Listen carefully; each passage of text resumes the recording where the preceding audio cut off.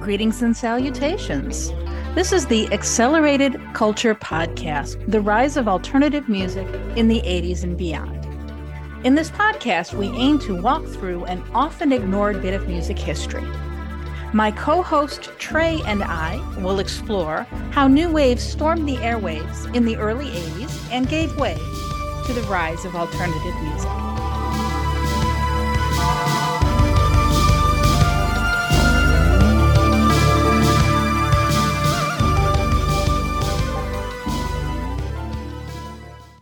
Well, hello, everybody, and welcome to something new. This is the Accelerated Culture Podcast. My name's Lori. Hi, I am Trey. This is our first time doing this. So, as some of you might know me, I have another podcast called Stateside Madness, and we talk exclusively about the band Madness, which is one of my favorites. But this one, we're getting a little different and kind of broadening things a little bit. And I am so excited, Trey, that you're doing this with me. I'm so excited that you asked me to do it with you. So a little background for everybody, kind of what we're doing and how this came about. I've known Trey online since 2016. So what, it was just over 6 years now. Yep. And we met through a number of the online 80s music communities, which we're both huge fans of. This just kind of came about spontaneously the other night. Trey was posting a bunch of music videos on his Facebook page. And he's always got really, really good music on there. But for some reason, it was just really resonating with me on that night. And I just pulled him into Messenger and said, hey, how'd you like to do a podcast together? I had actually been wanting to do a podcast for some years now, but I just never met the right person I felt would be, committed to doing it. And you were, let me say, you were always one of the main commenters on what I call my music tears. So when you messaged me and asked me, it was without hesitation. Well, cool. I'm so excited that you're doing this with me. And you have just such an immense knowledge about music. And so what we're going to be doing for this podcast in general, talking about new wave music and starting back in the 80s, but also kind of moving into the 90s and talk about not just the history, but also kind of our history with it, right? Right. And the title that you had initially suggested to me, which I still think is really, really clever, was It All Started with Duran Duran. And that's pretty much where it started with me. I heard Rio. I have an aunt that's about 10 years older than me, and she gave me a copy of it at the beginning of summer 82. It changed my life, literally. That it was so different sounding than anything else that was out there. My love for all things like new wave started with, I think, Duran Duran too. And we'll talk about that and how we kind of came to this music. So we decided, though, we're not going to use that for the name of the podcast. So we decided on Accelerated Culture. So it's a little bit more broad. Maybe it's a little more than just Duran Duran, as much as we love them.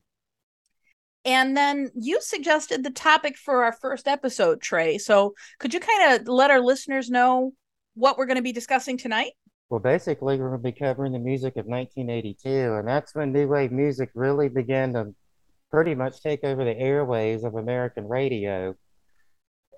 Stuff like Journey, for example, was the popular thing at the time, and these other bands, mostly from England, though not solely from England, began to just kind of take over. And for a lot of people like me, it just literally changed our lives. It was so different, such different and unique music, and it was just a whole lot of fun to listen to. Now, Trey, do you want to tell our listeners where you're from? I grew up in Augusta, Georgia. So I imagine that the music scene in Augusta, Georgia in summer of 82 was, you mentioned Journey. I imagine probably the popular music scene around that time was more like album oriented rock and stuff, right? I mean, yep, and country music. Oh, right. We're in the sticks of Georgia. Oh, right. Well, so I'm in Chicago, grew up in the suburbs, and at least for me growing up, it's mostly what your parents listen to. And my parents, it was Journey, as you mentioned, Jackson Brown, the Eagles, 38 Special. And, that's okay. And my mom did have her little Rod Stewart phase for a little while. And, that's all okay. But there comes a point, I think, in every teenager's life or preteen's life where we kind of have to find our own path, right? And I think our own music is a big, big part of our identity. Oh, for sure. Trey, you and I each picked, and now you were very specific and you said summer of 1982. So I actually excluded some songs from the fall of 82 because they wouldn't have been out yet. But we each kind of thought we'd come up with 10 songs from the summer of 82 that kind of formed who we are, I guess, maybe for lack of a better way to put it. I think that's a good way to put it right there. Okay. My younger sister was born on May 5th of 82. And it just kind of, my parents just kind of threw me to the wayside. And so I just kind of sat in my room that whole summer and watched HBO and listened to the radio and just discovered all these great new bands just from doing that.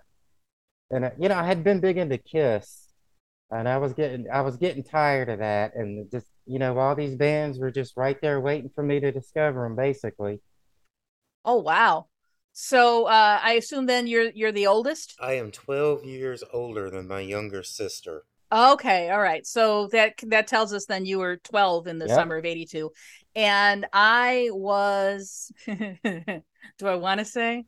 I was 8. And it's interesting to me that you got into this stuff at such a young age. Well, that was one difference that you and I had talked about previously. You did not have access to MTV, but I did. And MTV for me was a game changer because it really broadened a lot of my perspective. So most of the bands that I'm going to talk about today are bands that I discovered on MTV. Now, you mentioned to me earlier you didn't have MTV where you are in Georgia, not in 82. We didn't get unless you had satellite, you didn't have MTV here, and they didn't put it on cable here until 1985. So my outlets were Radio 1990 on USA Network, Night Flight also on USA Network, and of course, Video Jukebox on HBO. So that's actually where I saw a lot of these bands for the first time. I had completely forgotten about the Video Jukebox on HBO. I seem to remember in 82, Tony Basil's Mickey was like every third song on the Video Jukebox on HBO. I remember that. I remember seeing Yeah. that video a million times. I think that was into that fall, late summer, fall. But yeah, I for sure remember that one. I'm pretty sure I had the 45. I know I had the 45 because I drove my mother nuts with it. So I think this is probably a good point then for us to segue into our playlists here. So Trey and I each picked 10 songs that we would have been listening to in the summer of 82. We're going to talk a little bit about them. We're going to play a little bit of them.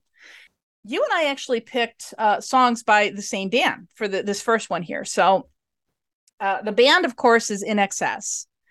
And I'm going to start us off, I guess, with The One Thing, which is the first In Excess video that I remember seeing on MTV. It really struck a chord with me. To this day, In Excess is one of my favorite bands of all time.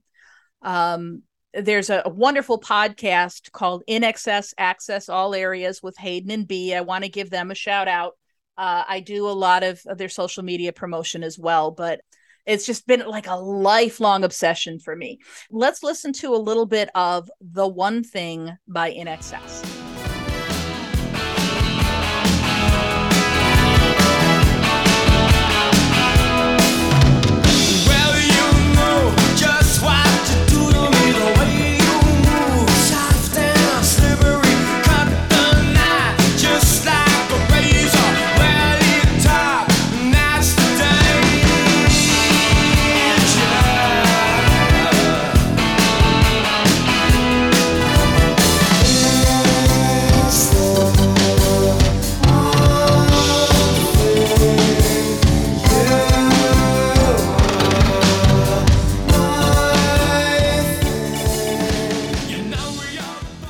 So Trey, what do you think of The One Thing?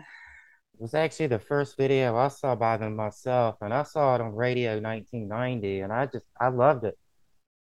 I went out, I think I got a vinyl record, was the first thing I purchased, and it's a fantastic album still to this very day, which I've just realized it's turning 40 somewhere here soon, isn't it? Or just has turned 40. Yeah, I think you're right. I think you're right. And that was produced by Mark Opitz, who produced a number of their albums, but Shabu Shaba was really like their first album that sounds to me like In Excess. You know, the stuff that came before, they actually started off as a ska band, which, you know, when we say that, a lot of times that blows people's minds. But I think Mark Opitz was the first person that was really able to capture the depth of their sound. You know, I think up until that point, their recordings maybe weren't faithful to their live performances, but on this album you really get a feel for them and for who they are. You picked a song off this album too. Indeed, I did. So tell us the song that you picked off of Shabu Shabatre. My choice was Don't Change. And I can still clearly remember hearing that album for the first time. And it's the last track on the album. And that was the one I really loved. The whole album was great, but that song, I must have played it 2,000 times that summer, just over and over and over. You know what? I don't think I ever knew that video existed until the late 80s. So I don't have it in my head. You see what I mean? Yeah, it's the one where they shot it. I think they shot it inside an airplane hangar. Right, right. And they're Yeah. wearing the ridiculous clothes. Oh yeah, yeah. Tim's got like the boiler suit on. I joked with my ex-wife once. I was like, NXS is a great band, but they sure did make some poor fashion choices at times. The parachute pants and all that stuff. So tell us more about Don't Change, or no, maybe we should listen to it. What do you think? Let's run it first, and then I'll talk about it. Okay.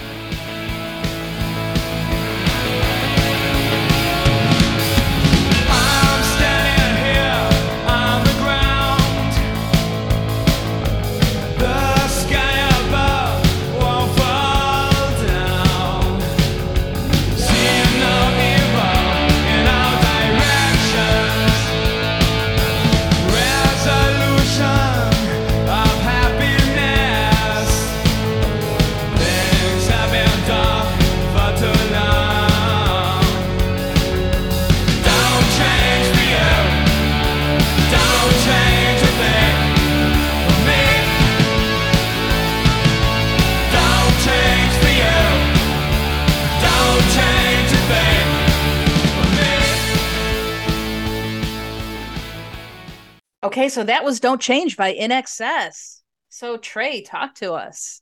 Okay, so that's the last song on that LP, and the whole album was terrific, but that was a song that I just absolutely loved. And that's probably the song that made me love the band. That's they quickly became one of my favorite bands, and they've been that ever since. And that traditionally is the song that they would play on their encores to close out their concerts. Now, there's some exceptions to that. Like they didn't play it at Wembley in 91, the Live Baby Live show. But did you ever get an opportunity to see them live, Trey? Yes, in summer of '88 in Columbia, South Carolina. Oh, I'm so jealous. I never got to see them live. Yes. Oh no, I think by that point they were calling it the Calling All Nations tour. Because the Kick tour, they kept extending it and adding legs to it. It was a fantastic show. They closed it with Don't Change, of course. Oh, you must have been in heaven. I didn't really expect them to be that great live, and they just completely went off. It was amazing. And Michael Hutchence is such a great front man. He was just running all over the stage, and of course the ladies were going absolutely bonkers at him, and it was a great show. Well, I got to say that the video for Don't Change, that's what cemented my crush on the drummer, John Ferris. Oh my gosh. I am so madly in love with John Ferris. You have no idea. So my husband has just kind of had to accept that if I ever meet John Ferris, I've got a hall pass, right? How old is he now? How old are they? John? Are they 60 yet? His birthday is in 2 days. It's August 10th. 1961. So 61. yeah, Wow. yeah, Wow. yeah. And he's the baby of the band, right? Who is he? Yeah, he's the youngest of the three Ferris brothers. The oldest is Tim Ferris. Tim Ferris and Kirk Pengilly were friends in high school, but I think Gary Beers actually is older than Tim, if I'm not mistaken. Yeah, and actually they started off as a band called the Ferris Brothers originally, Yeah, yeah, which I'm glad that they changed the name because that just yeah. sounds like Me too. it sounds like a bad country and western band. It does, or just a bar band.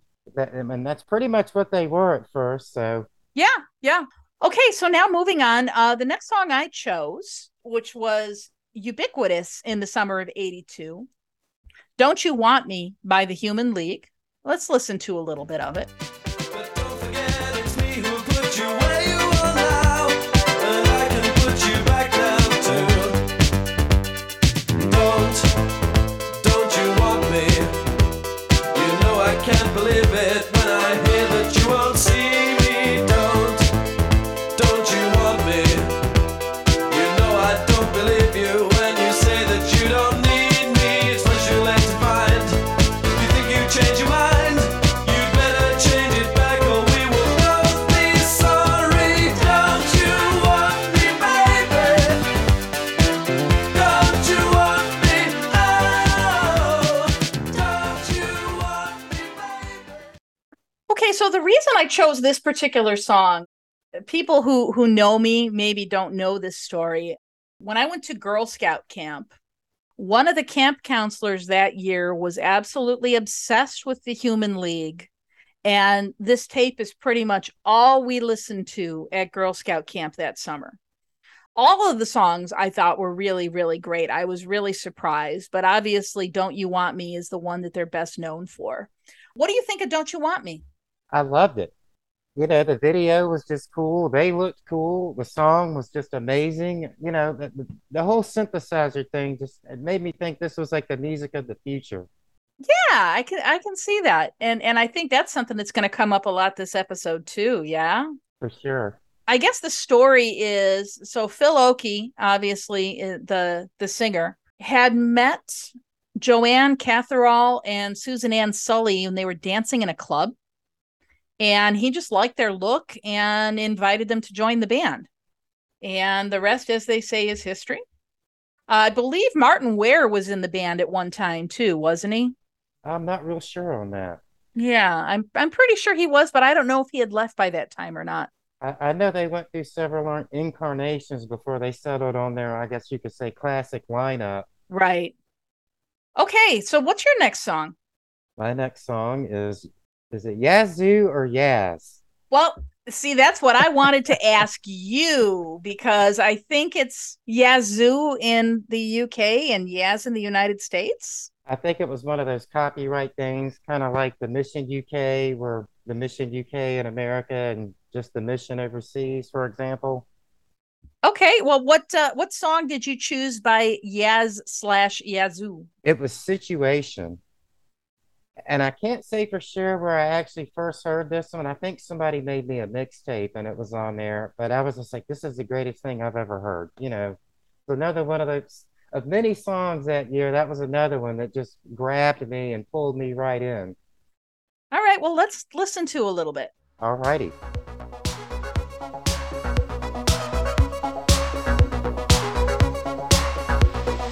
I remember only for an hour. Move right through me, can you feel the power? I don't know what's going on. Scares me, but it won't be long. Don't mess around. You bring me down. How you get about? Don't make a sound. Just move out.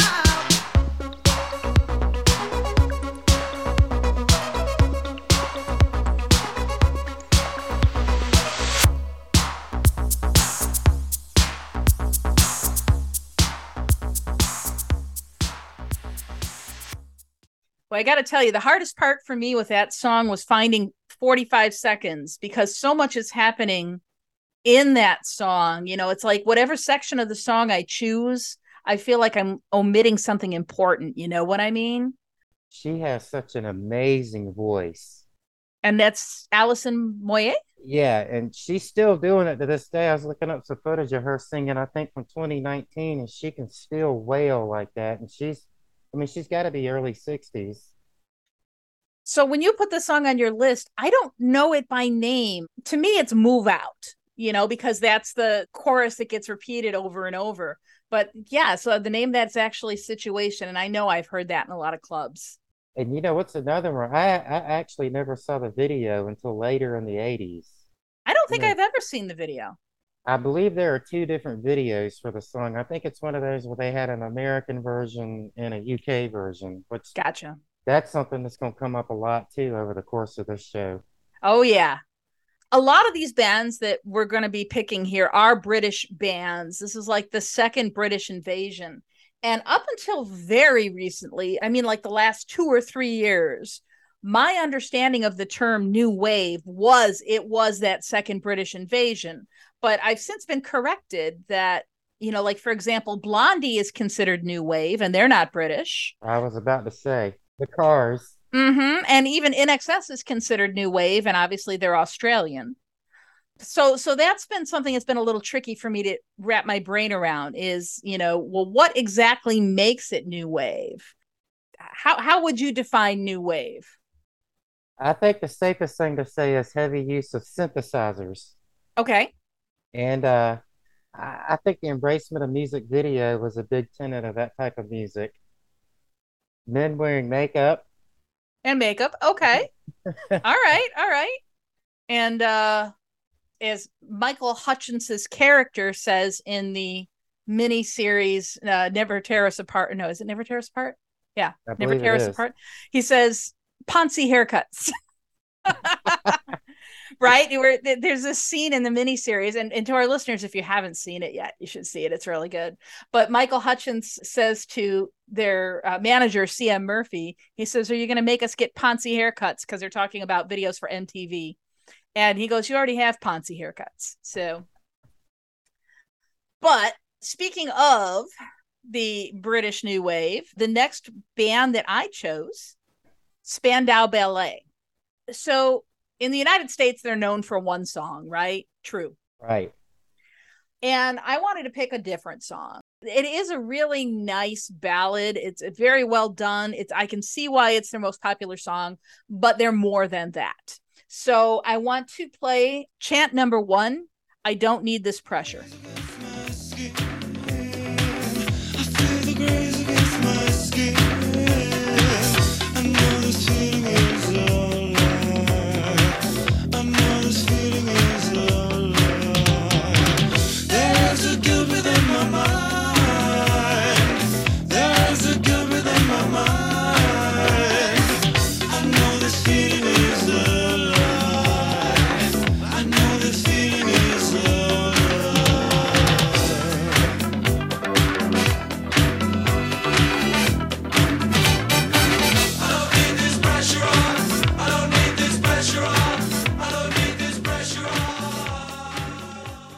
So that was chant number 1 by Spandau Ballet.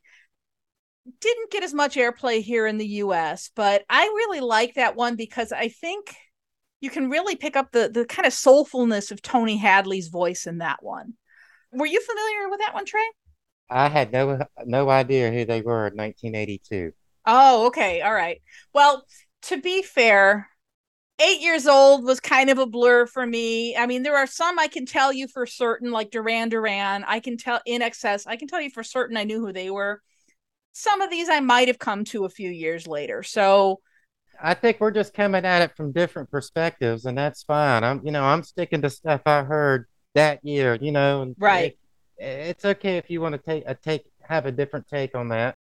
But anyway, the thing about Spandau Ballet is in the UK that there was like this rivalry between Spandau Ballet and Duran.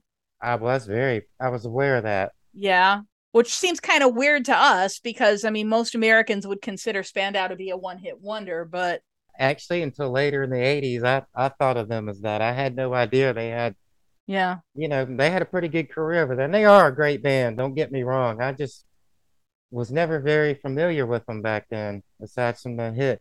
Yeah, they didn't get a lot of airplay. And I seem to remember There was another song that I did see on MTV by them that was like, it goes, Communication Let Me Down. I know the song. Do you I remember know the that one? song. Yeah. Okay, so what song did you pick next, Trey? My song is The Metro by Berlin, which is Berlin is one of my favorite bands. And this song, I hate to keep repeating myself, but it's so futuristic sounding. There was nothing like that out there at this period in time. And it was just, the drum machine and the synthesizer line. Actually, does anyone play like a guitar or a bass or, a stringed instrument on this song? I don't think there is. But hey, we should listen to it, shouldn't we? Yes, let's play it. I'm alone, sitting with my empty glass. My old walls follow me through my past. I was on a Paris train. I emerged in London rain, and you were waiting there, swimming through apologies. I remember searching for the perfect words. I was hoping you might change your mind. I remember a soldier sleeping next to me, riding on the metro. I saw this one on HBO as well, on Video Jukebox, and obviously Terry Nunn caught my eye, but like I said, the music was just so different. I had not heard anything like that ever. I had no idea how they were making this music. I think I had a basic understanding of what a synthesizer was, and I knew that's what they were using, but it was just so different and it was so great. It blew me out of the water. Yeah, and boy, you want to talk about a song that's really kind of evocative of a time and place. And yeah, I hear this, and yeah, it takes me right back to 82. Right. And you get forward into the 80s when a lot more of the alternative stuff started getting big. You could really hear an influence of them in a lot of those bands. Yeah, and I think Berlin maybe doesn't get as much credit as maybe they should. I mean, Terry Nunn has a really, really beautiful voice. Not always top of mind, I think, when people are talking about like 80s new wave alternative acts, you know? They do seem kind of forgotten, and that's very sad to me. They put out a couple of very terrific albums, and of course, they had their big hit from Top Gun, which That's that the one they song of theirs I don't like, believe it or not. I love it, but it broke the band up. And I guess we'll get into that if we get to 86. And Okay. All right. So that'll be an interesting discussion. yes, So, on the subject of synth, my next song is by a synth pioneer god, Thomas Dolby. Now, I think most American audiences will recognize him from She Blinded Me with Science. But here's another one of his songs that I think is equally good. It's called Europa and the Pirate Twins. Down the beaches, hand in hand, 12th of Never, on the sand, then war took her away. We swore a vow that day we'd be the pirate twins again. Europa, oh my country. I'll stand beside you in the rain. Europa, Tyrant Republic. Europa, 9 years after, who'd I see on the cover? Thomas Dolby is just this amazing mad genius. Okay. So not only was he a performer, songwriter, he started off as a backup musician for Lena Lovitch. I don't know if you remember her. I do. I did not know that. Yeah. If you go back and you look at some of her early performances on Top of the Pops, you'll Hmm. see Thomas Dolby's playing on stage with her. Wow, I had no idea. He also invented polyphonic synth technology for cell phones. So the polyphonic ringtone that, when we all had our Nokia phones back in like what, early 2000s that had all of these fancy ringtones. That was his technology. So I imagine that he has made himself rich on the patents on that. He's also a professor at Johns Hopkins University. I was gonna say he's some sort of a teacher too, isn't he? Yeah, so he leads Peabody's Music for New Media program at Johns Hopkins. So, I mean, he really is this absolute kind of mad genius. He Um, is. I read his book, Speed of Sound, his memoir, which I loved. And he actually talks a little bit about the story behind Europa and the Pirate Twins. When he was in France, he met a French woman named Elizabeth, and he had a very short affair with her. And they used to stay awake at night and make up silly fairy tales. And he says in his book, we spent the last few nights of that humid summer under the sheets of Elizabeth's bed with a flashlight, making up fantastical children's stories in broken franglais. But sadly, our love affair was not to last. When they parted and they went their separate ways, she says to him, but one day we will be the pirate twins again, in her like broken French accent. And so the whole story, and now he says in the beginning, you know, she was 12, he was 14. Obviously they were older than that. I think he was in his 20s. But otherwise, it's really kind of sweet when you know that backstory, and that there's this romance, this intercultural love story there. That is a fantastic backstory, and I would have never guessed. You ought to read. I don't know if you're a big reader, Trey, but his I am a big reader. oh, you need to read this. It's a really really good book. As a matter of fact, that might be something that we might want to talk about from time to time, is like different music biographies and stuff. Well, I was just gonna say I've sadly never totally explored his catalog, and that is something I need to sit down and do one day. The few things I've heard by him over the years, they've all been excellent. I think my favorite of all his stuff is The Map of the Floating City, which was actually something that was created as part of an online community. If you read about how this whole thing evolved, he was really one of the first people to embrace the internet, not just as a means of communication for like scientists or something like that, but like for musicians and fans to be able to interact and to create together. And it's really really cool. I had the opportunity to see him live several years ago here in Chicago, and it was a very intimate venue, and it was just so absolutely cool. He is absolutely one of my heroes. Was it just him and his keyboards, or did he have Yes. Wow, that's pretty Yes, cool. it was I mean, it was just this little bar, and I mean, you're like literally feet away from him. It was just so amazing. I saw Howard Jones like that once. He called it acoustic, but it was just him and his synthesizers, and he nailed it. It was great. Oh, that's cool. All right, so what's your next song, Trey? My next pick is Wishing by a Flock of Seagulls. It's not the way you look, it's not the way that you smile.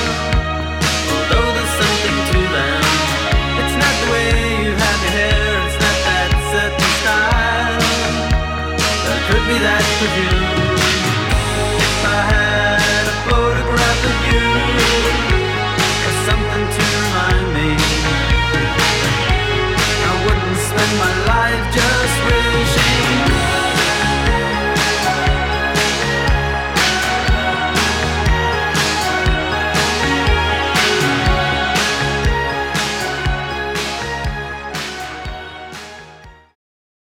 And again, it's just so futuristic. And this video looks like a science fiction movie, and that grabbed my attention immediately.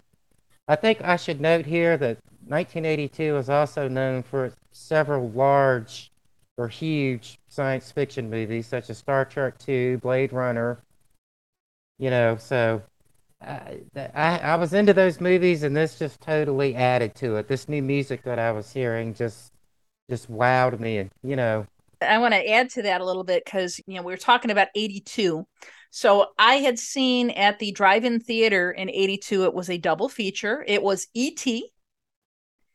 and Heartbeeps, which was a Oh movie. wow, Yeah. Do you remember, with Andy Kaufman? I totally do. And boy, I seem to remember I liked Heartbeeps better than E.T. Now, granted, I was 8 years old, But on the subject of like futuristic sci-fi stuff, That's a pretty forgotten movie, but it's a great movie. If everybody listening, go check it out if you haven't seen it.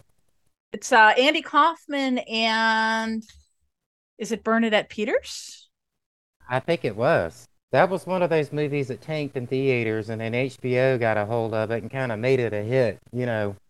Okay, so we've just listened to Flock of Seagulls. For me, it has to be the 12-inch version of this song, which runs like 8 minutes long, and it just has this massive, I don't know what you would call it, a synthesizer solo starting about 5 minutes in and just goes to the end of the song. Ooh. Of course, their previous song, I Ran, was a bigger hit, but this one just really spoke to me more than that one. Now, if memory serves, weren't they like hairdressers or something? Mike Score was indeed a hairdresser. That was his what he did for a living while he played in a band in the evening. And they took their name from a book. The book is called Jonathan Livingston Seagull. I've heard of it. I haven't read it. I was going to say, I don't know a thing about the book, but they took their name from that. Boy, I want to say it was like a big like 70s counterculture thing.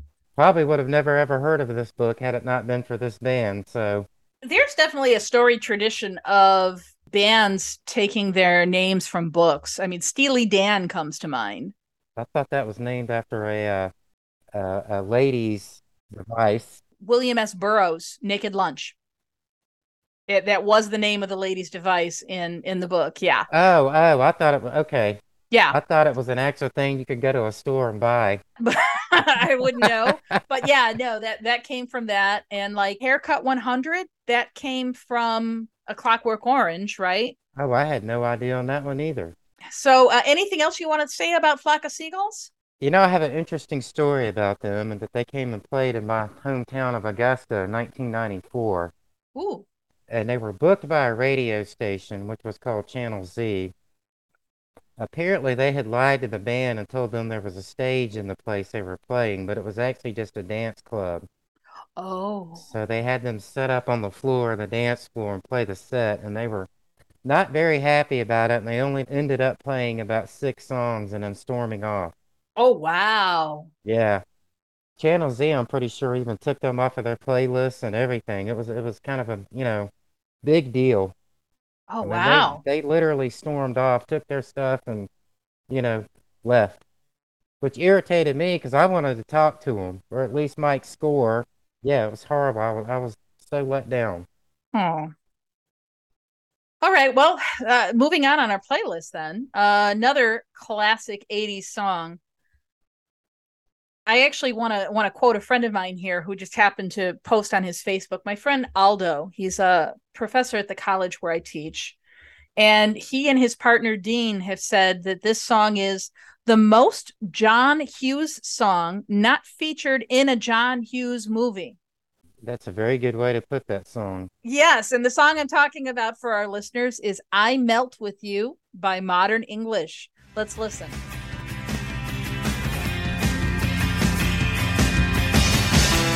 Moving forward, using all my breath.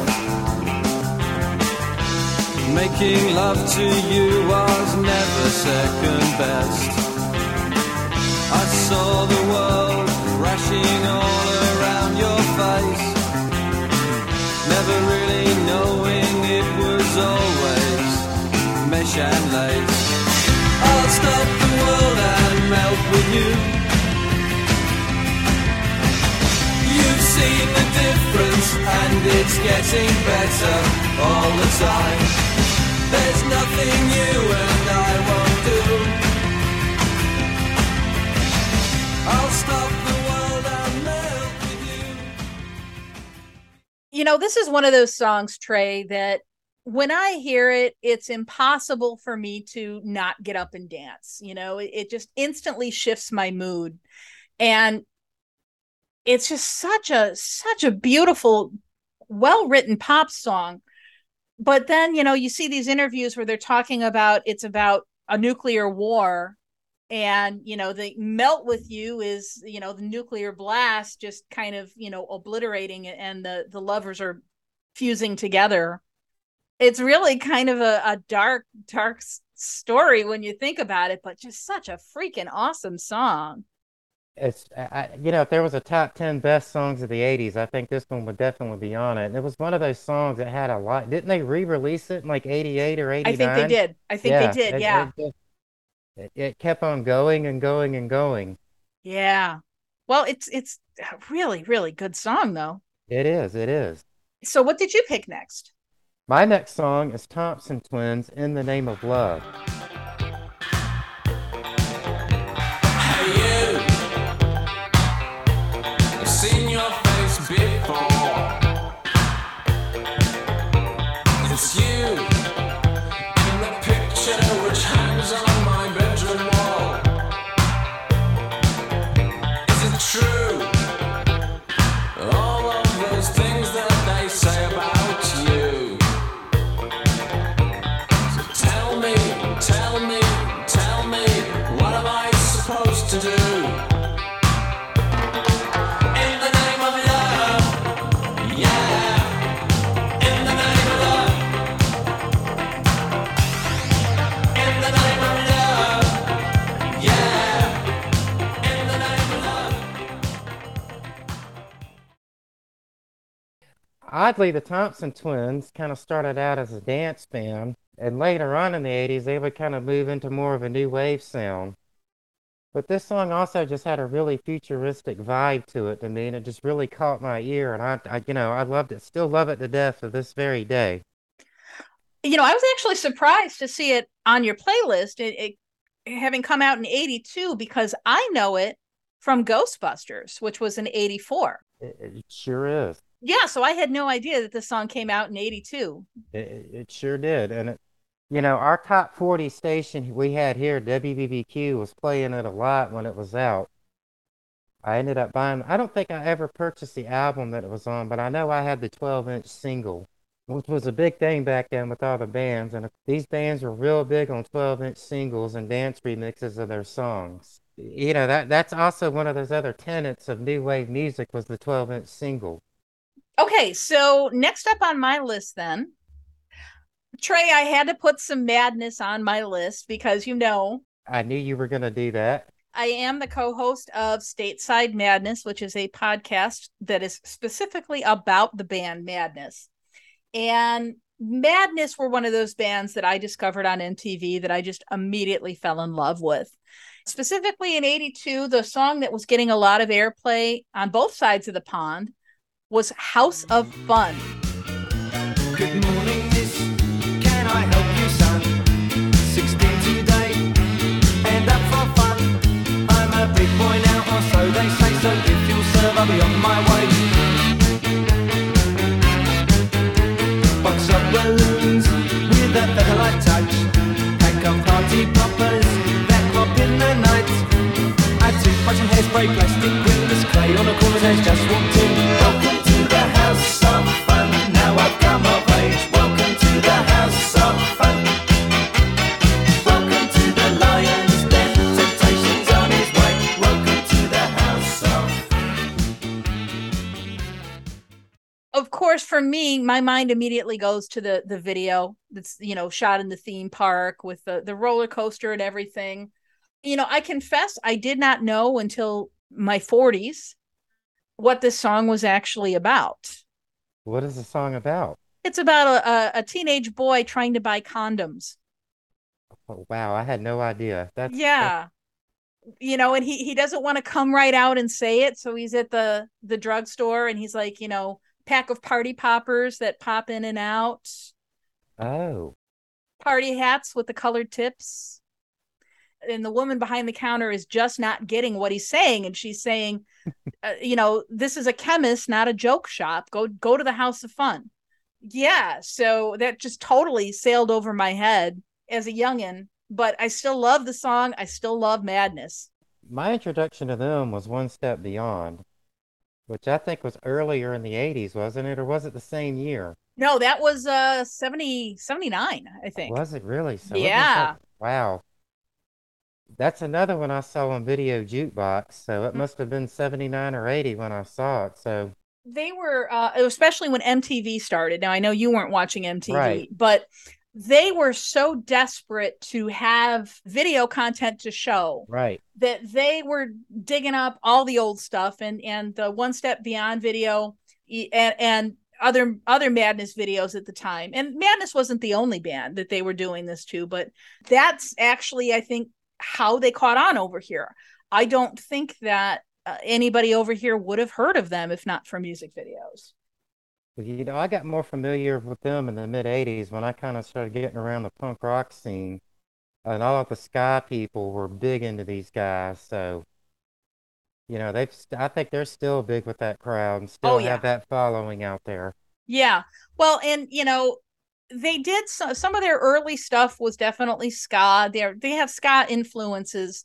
But Woody, the drummer, has said in interviews, "We are not a ska band." Really?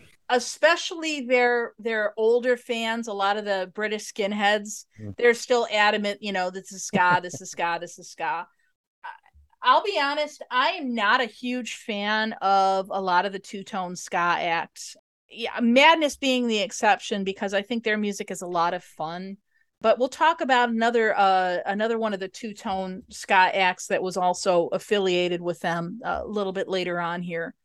What's your next song on your list? Oh, we're getting to the favorites here now, Trey. Yes, and this is Hold Back the Rain by Duran Duran, and specifically the US mix. People tell me I haven't changed at all, but I don't feel the same. And I bet you've had that feeling too. You can't laugh all the time. And if the fires burn out, there's only fire to bring.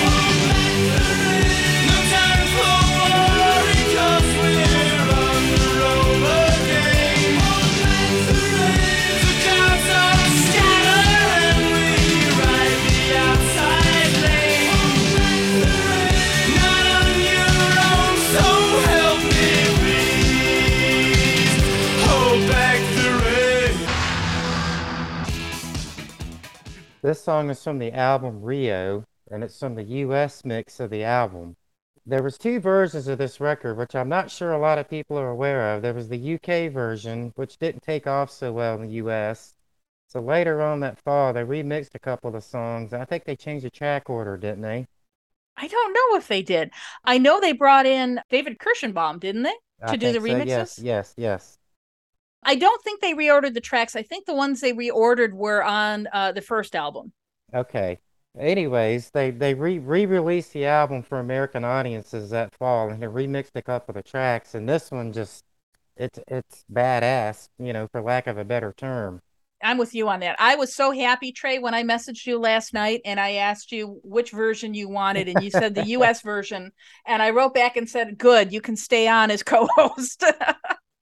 Some dedicated Duran Duran fan out there is probably going to get upset at me for saying this, but the US version of Rio is the better version of the album in my book. I'm inclined to agree. The only song that I don't think is the superior mix is actually Hungry Like the Wolf. The US remix of Hungry Like the Wolf isn't quite as good. But yeah, I'm with you on that. And it might just be that's what I'm used to because that's what I heard growing up. Let's talk about Duran Duran, Trey. Let's do. Yes, because our mutual admiration for Duran Duran is kind of, I think, what initially brought you and me together here. Yep. What attracted you, or what drew you to Duran Duran around this time?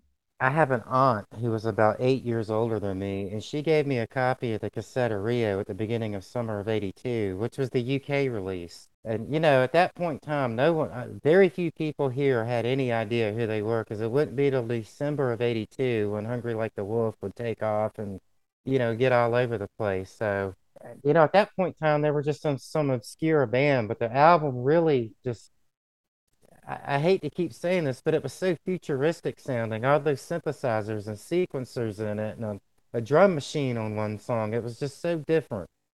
And the lyrics are, I can't think of how to describe the lyrics on this album. They can be very out there at points. Yeah, Simon Le Bon's lyrics can be a little obtuse.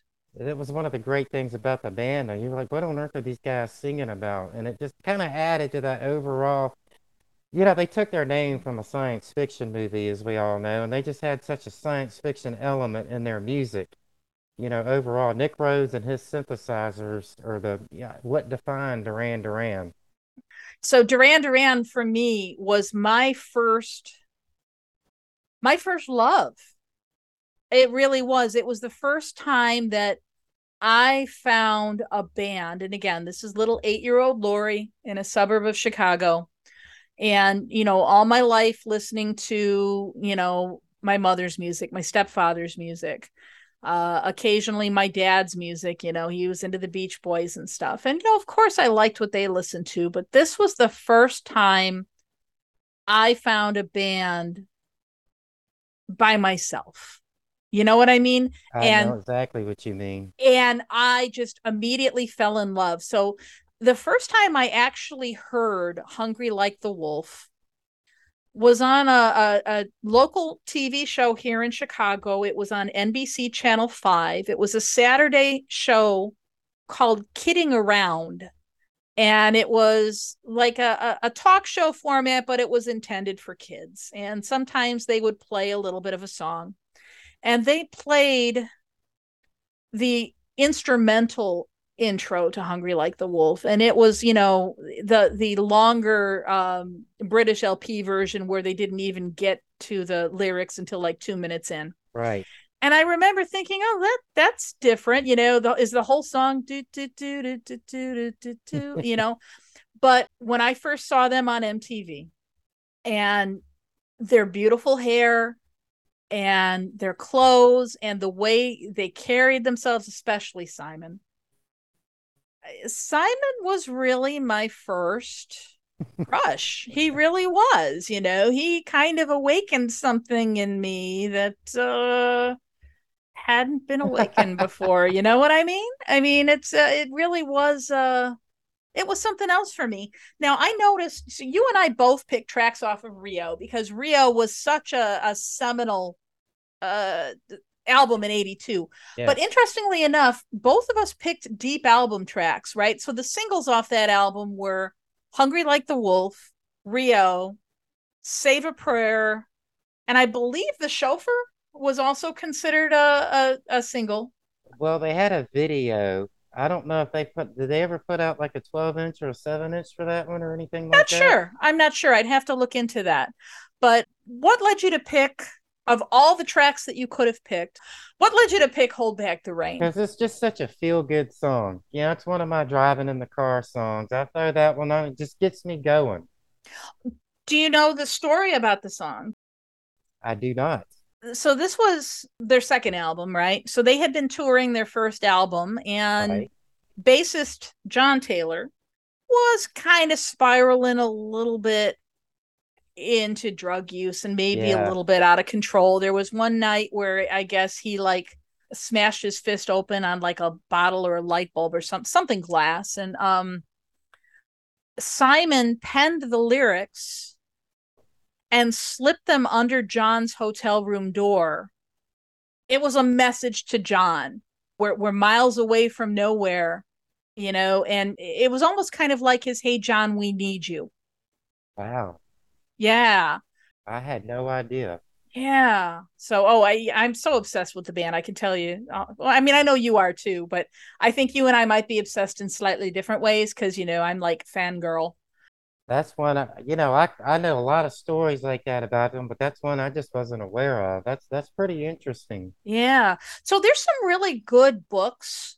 John Taylor wrote his memoir, which was what was it? Into the Pleasure Groove. That was good. Andy Taylor, I thought Andy Taylor's memoir was better. Now I can't think of the title of it off the top of my head. I think it's called Wild Boy, isn't it? Oh, yes, you're right. You're right. There was also, I think last year, that 33 and a third book series. They finally released one on Rio last year. Oh, I didn't know that. I'm gonna have to get my hands on that, read it. That's such a great series too, isn't it? Yes, I had back in the night, I think it was in the late 90s, I had that series of DVDs about classic albums. Mm-hmm. Wasn't there one on Oh Rio? yeah, there was. And as a matter of fact, for our listeners in the US, that is available on demand on Amazon Prime Video. and they go into like it's Yeah. neat. It's so neat because they're isolating like different parts of like vocals and stuff. And one of the ones that they isolated that I just love is the song that I chose off this album. So nice segue there, Trey. All right. I chose New Religion.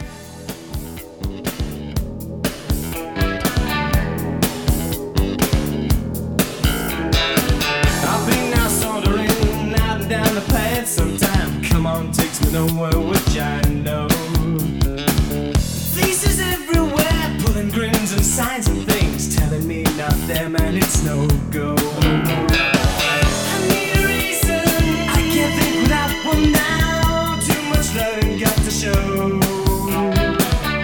Call it treason, maybe that you don't know how. Too many things, too much to know.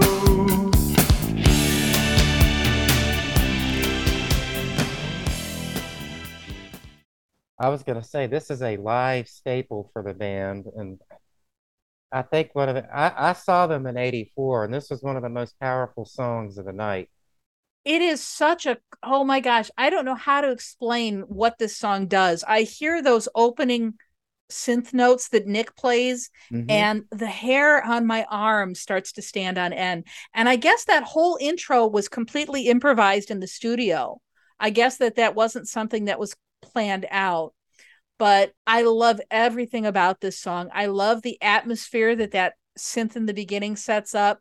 I love John's bass, but I really love the juxtaposition of Simon singing over himself, where it's like this inner voice, right? It's like he's arguing with himself. It's almost like the angel on one shoulder, the devil on the other, arguing. Don't know why this evil bothers me, It's just, it's so cool. There's just so many cool things going on here. So that's why I picked that song and not maybe one of the better known songs. It's definitely, I guess, what you would call a fan favorite.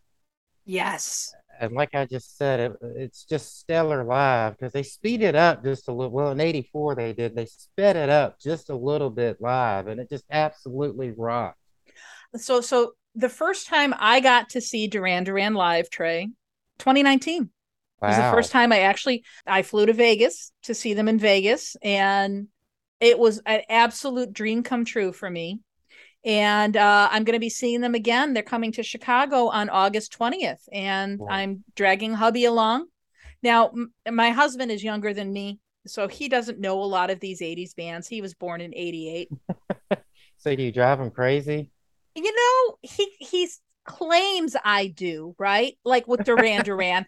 But then, Trey, when I'm like reading in the middle of the night and he's on his computer or something, I'll hear the music on his playlist on his headphones, and he'll be listening to Duran Duran. Oh, that's hilarious. That's or great. He'll be listening to In Excess, That's great. So of course then I happen to look over his shoulder, and the playlist that he's got all this in is called old music. That's what he calls it. Well, for him I imagine it is. I hate when people do that. I'm like, it's not old. Well, and most of that, we're sitting here talking about albums that are 40. So what's next on your list, Trey? Mine is I Want Candy by Bow Wow Wow. Ooh, let's listen to that one.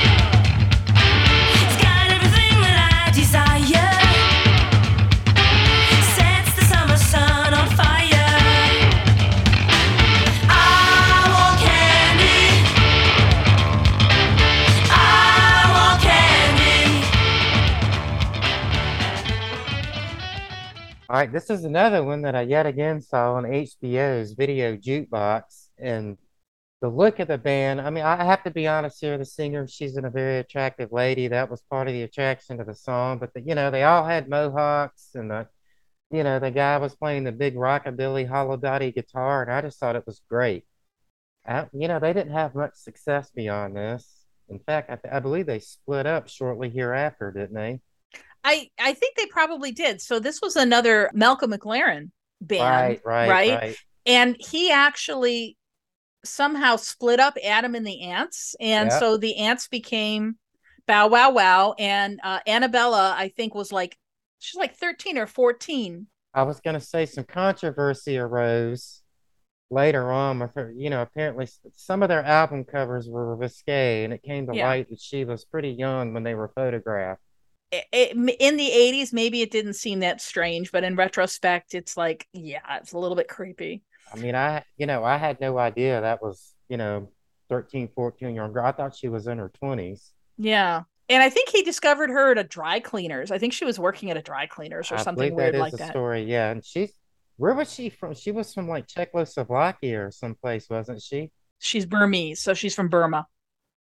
How old is she now while you're looking at that? So she was born in 66. Okay. So, well, yeah, I guess she was about 14 then. Well, 16 or 17. Yeah, in 1980, when they started off, she would Yeah, have been 14. Yeah. right. My mom wouldn't let me buy the album. Oh, really? How come? Yeah, because of what's on the cover of it. But it's definitely risque. And they had little stickers stuck on it that kind of, This is the last of the Mohicans, right? yes, yes. So, of all the Bow Wow Wow songs that I'm familiar with, I got to say, I Want Candy is my least favorite. Really? Yeah, I mean, it's a cover of like a song from the 60s, isn't it? Yeah, which I didn't know till later. I had no idea at that point in time. I mean, come on, what guy is named Candy? Really? I mean, I guess they were going for, some kind of like gender bending aspect there, but I was gonna say, are we sure she was singing to a guy? well, she says when he's wrapped in a Oh, sweater, yeah, you're right, he right? does. Right. If that would have been really fascinating if it had been she, if they'd It kept would have that, been, that would have been kind of cool and definitely controversial in 82. yeah, I was gonna say that would have been pretty radical. I like a lot of their other stuff. I mean, C30, C60, C90 Go was Yeah. fantastic. I think at one time, maybe years ago, Trey, you and I were out chatting about in one of the Facebook groups about the movie called Scandalous with Sir John Gielgud, and Bow Wow Wow was in it. Now this was 84, so this hadn't happened yet in 82. Sir John Gielgud is all dressed up in like leather and looking like he's, going to go to a gay biker bar, and he's actually going to a Bow Wow Wow concert, and he says, oh, they're my favorite punk band, which I thought was really cool. And I remember they performed a song called Where's My Snake? And that was a fun song too. Of all their songs, though, I can see why, I Want Candy is definitely the most poppy. And so I can see why it was the most popular here in the US, but that's also probably why I don't like it. Oddly, that was the only song I knew by them until later on in the 80s, and I was able to get, more of their records and stuff and learn more, Yeah. explore their catalog. Yeah. Just, it's a great video. Let's just put it this way. There's a lot of nice things to look at in that video. But, they were pushing that so much back then. It was all about the eye candy. Yeah. I think looking back, I mean, I had a mohawk throughout college. And actually, when I started teaching, I had a blue mohawk, which, my college students thought was a little strange. But I think Annabella was the first woman that I can remember seeing with a mohawk. And she was just absolutely freaking gorgeous. She was for sure the first woman I would have ever seen with a mohawk. So the next song I chose, It Ain't What You Do, It's the Way That You Do It, which is by Fun Boy 3 featuring Bananarama. Now, I think American audiences probably know who Bananarama is. They might not know who Fun Boy 3 is. So, well, originally there was a two-tone ska band called The Specials. Mm-hmm. And Terry Hall, Neville Staple, and Linval Golding left The Specials to form Fun Boy 3. Yep. Now, I got to tell you, I don't like The Specials. I don't care for them. Me either. I'm sure I'm going to get some hate mail from my Stateside Madness people, but I love Fun Boy 3. I really, really do. So here is It Ain't What You Do, It's the Way That You Do It.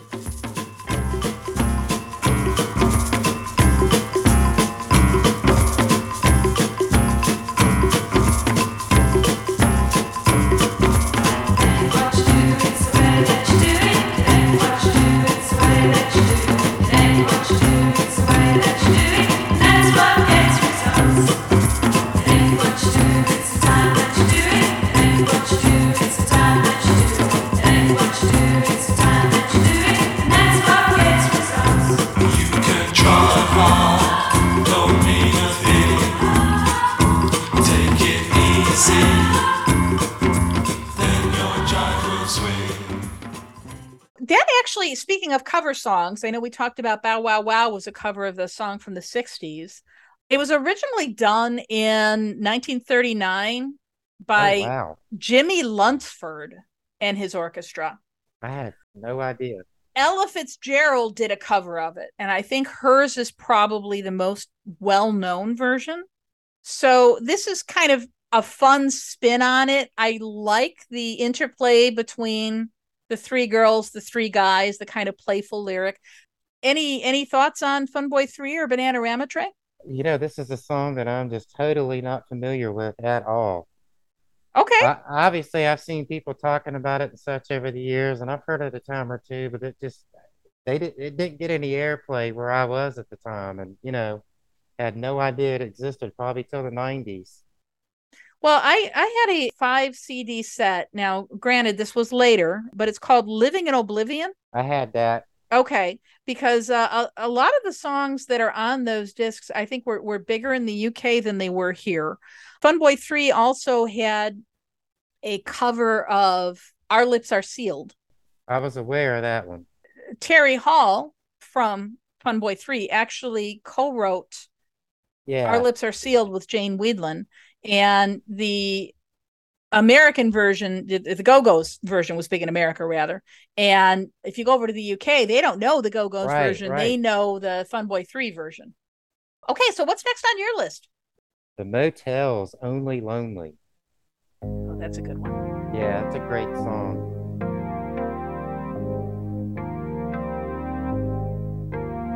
We walked the loneliest mile. We smiled without any style. We kissed all together wrong, no intention. We lied about each other's strengths. We lived without each other, thinking what anyone would do without me and you. It's like I told you, only the lonely can play. This is one I do at karaoke quite often. I love Martha Davis. There's that one note at the end that I can never hit, though. She is such a fantastic singer. I mean, she is amazing. Yeah, I always loved this video with its film noir look to it. Mm-hmm. Which at that point in time, I was discovering all that stuff via TBS, which was, they showed a lot of old movies back then, and they would show those things early in the morning. I was loving them to death, and this video comes out and looks like one of those movies, and it's just such a great song too.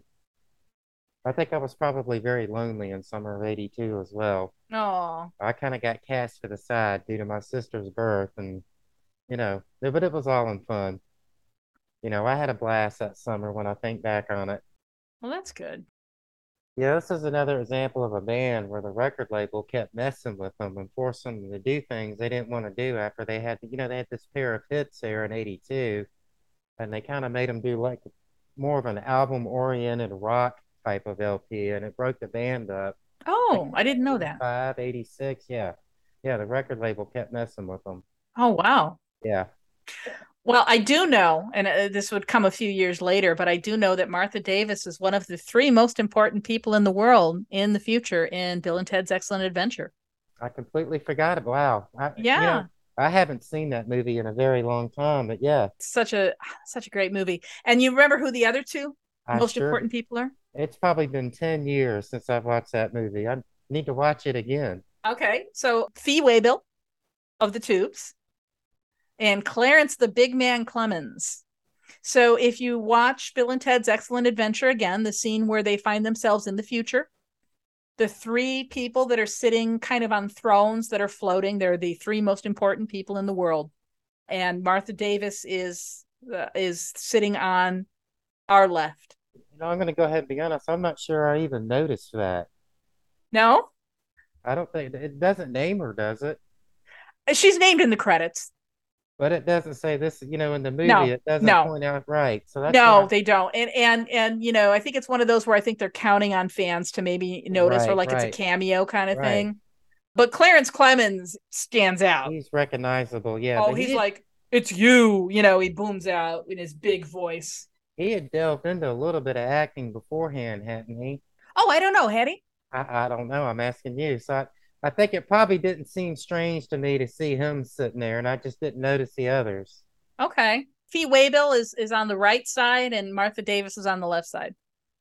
I'm gonna have to rewatch that All probably right. later this week. That's going to be your homework, Trey. All righty.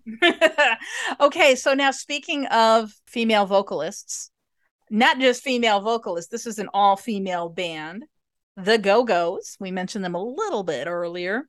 But 82, their big song was Vacation off of the album Vacation. Let's listen.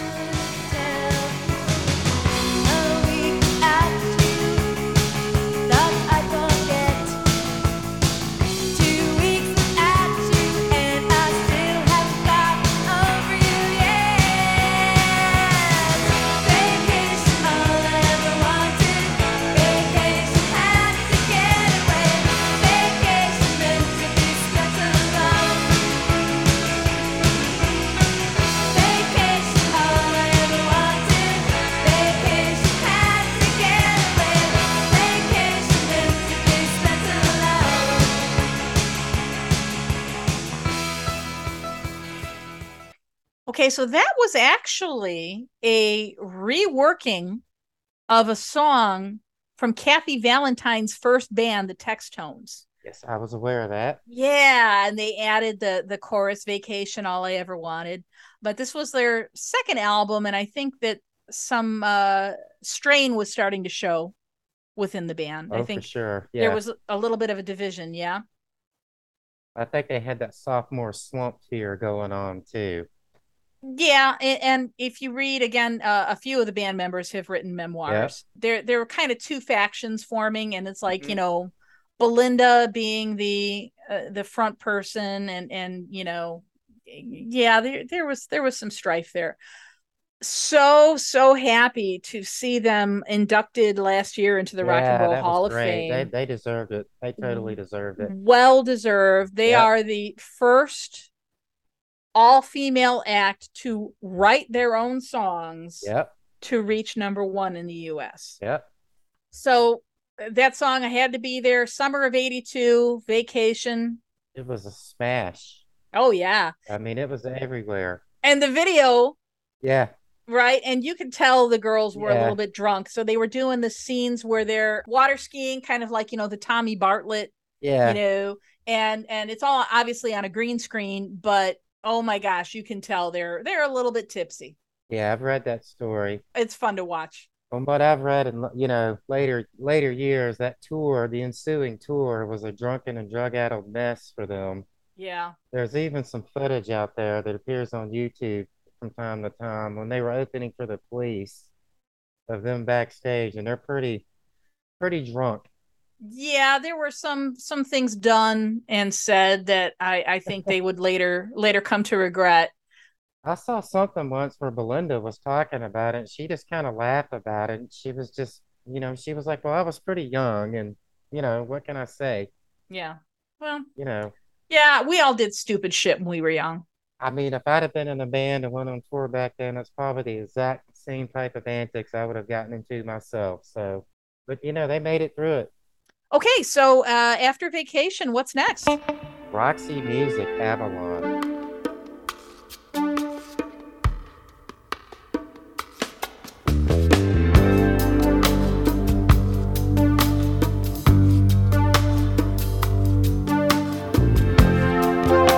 the party's over. I'm so tired. Then I see you coming out of nowhere. Much communication in emotion, without conversation or a notion.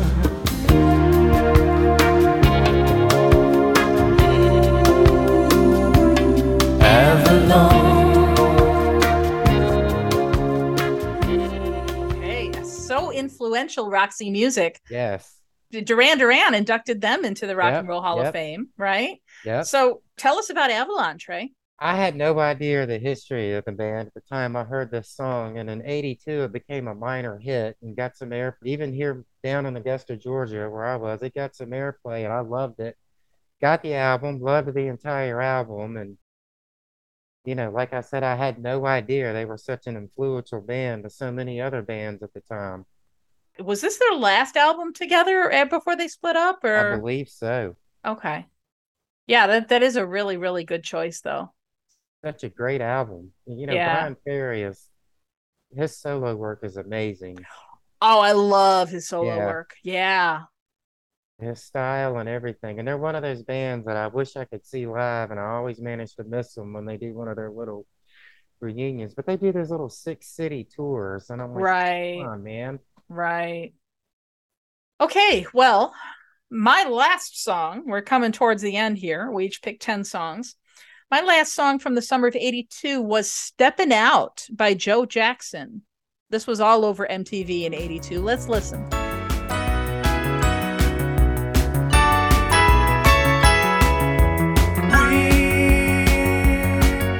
So tired of all the darkness in our lives, with no more angry words to say can come alive. Get into a car and drive to the other side. Stepping out into the light, into the light. Stepping out into the light, into the light.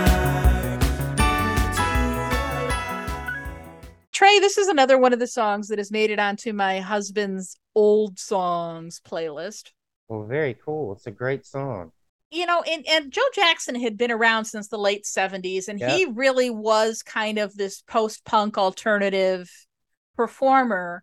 But around this time, I think he started getting into more like synthy, soundy keyboards. You have that kind of synth pulsing beat Yeah. behind his piano here. And it's funny because when I played it for my husband for the first time, he heard it and said, "What video game is that from?" It to him sounded like, video game music. I can see that. That it does have that sort of Yeah. it does have that to it. But it's just such a beautiful song. I think he wrote it after being in New York and just kind of the excitement of, going out into the city and experiencing everything that New York has to offer. And it really, even if you don't know that it's about New York, it's got such an urban, It totally does. yeah, and carries that excitement through. I know exactly where you're coming from with that. It's such a hip and stylish song. It just makes you, like you said, it gives you a big city vibe. Yeah. Okay, so what's your last song, Trey? My last song is Red Skies at Night by the Fits. Ooh.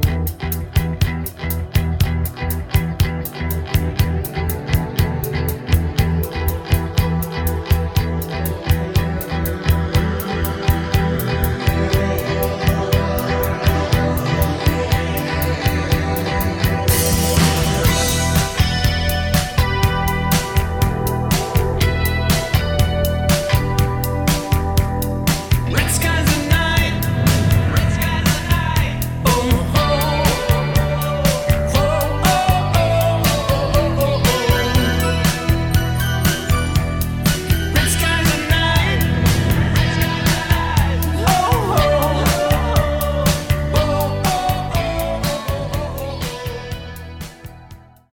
they are one of the most criminally underrated bands in history. I mean, they just, they're bigger here than they are in their home country of England. Really? Yes, I think most of them even live here now due to it. This is an anti-nuclear war song, and it's, again, the Fix are one of those bands that still to this day they have such a huge science fiction element in their music, and it just, it grabbed me as soon as I heard it. And the album is fantastic from start to finish. Well, so we had one other song that we talked about nuclear war. I Melt with You. Yeah. Can we talk a little bit about the context there for that? So 82, younger listeners might not really fully appreciate Oh yeah. how terrified we were as children at the idea that nuclear war could happen at any moment. I mean, I remember my teachers at the Catholic Hmm. school were always talking about, how Russia, the United States, it was going to happen any day now. I mean, it would keep me awake at night. I was so scared. I know some schools actually had nuclear fallout drills. Yes. We didn't hear, but yeah, I've met people who had to go through that, get under their desk. Yeah, duck and cover. Like a lot of good that's going to do in the event Yeah. of a nuclear blast, duck under your desk. But I guess they had to feel like they were doing something, right? Yeah, and of course, they're like in 84 and 85, all those nuclear war scare movies came out. Red Dawn. And the day after, Yeah, which yeah, was, yeah. that was a TV miniseries and it scared everybody to death. I think that one was 85. Even the Mad Max movies, weren't they taking place after a nuclear apocalypse? It never, it alludes to it. It never quite comes out and says it, but yeah. So, I mean, this was a recurring theme in a Yes. lot of art, not just music, but like you mentioned, movies, television. I mean, it was a very real fear. And so, at least for me in 89, when the Berlin Wall came Yeah. down, it was more than just, hooray, no communism. Right. It was almost like this knife that had been held to our throats, That fear got lifted off of everyone. and it seemed like anything could happen at that point. It seemed Yep. like anything was possible. I mean, that was, in retrospect, I think a lot of it was downhill after that, It but was, I would have to agree with you there. but that's a topic for another podcast, I think. Yep. So I guess this concludes our first episode. Thank you so much for listening. Trey, thank you for doing this with me. How was it? You survived. I was a little nervous, but I got through it. And thank you for asking me to do it. Yeah. I've been over the moon all week about it.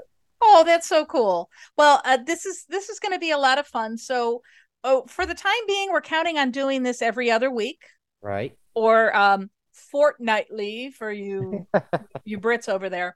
So, Trey, what are we going to do for our next episode in 2 I weeks think we're then? gonna just move right into 1983. Okay. Several of the bands we mentioned in this episode went on to some massive success in 83. On behalf of myself and Trey, we'd like to thank you for listening. Please do check us out on social media. We are Accelerated Culture Podcast on Facebook. On Twitter, we are Accel Culture, ACCEL Culture.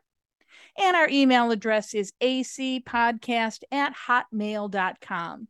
If you like what you hear, please drop us a line. Thank you, and we hope to have you back with us in 2 weeks.